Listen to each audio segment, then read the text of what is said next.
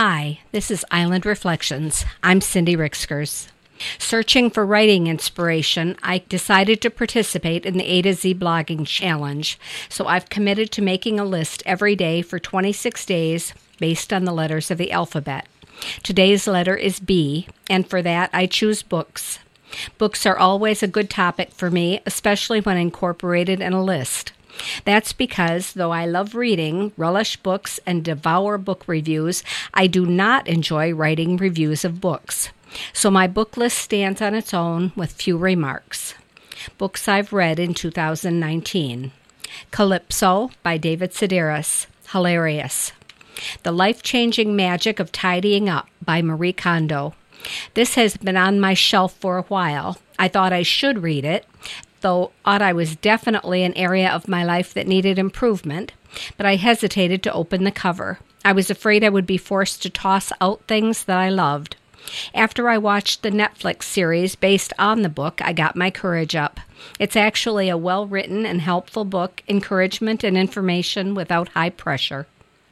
New Order, a decluttering handbook by Faye Wolf, continuing my self-help odyssey. Becoming by Michelle Obama.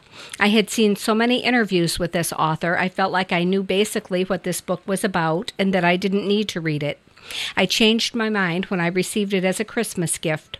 I'm so glad I did. It is wonderfully written, entertaining, warm, and funny. I loved it.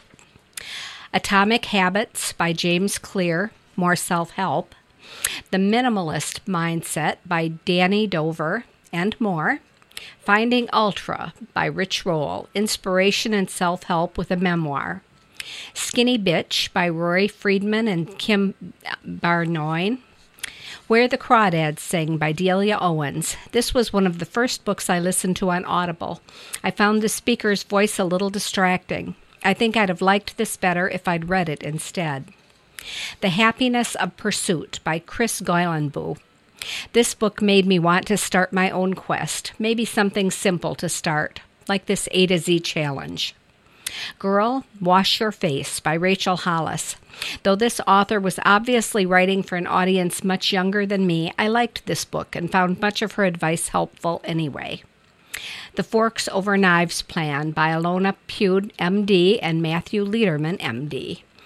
Furiously Happy by Jenny Lawson. Wonderful, hilarious. I was constantly wanting to read chapters out loud to anyone who would listen.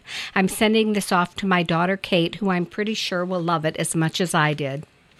Last night, feeling that no book would hold my interest like the one I just finished, I picked up Dear Sugar by Cheryl Strayed.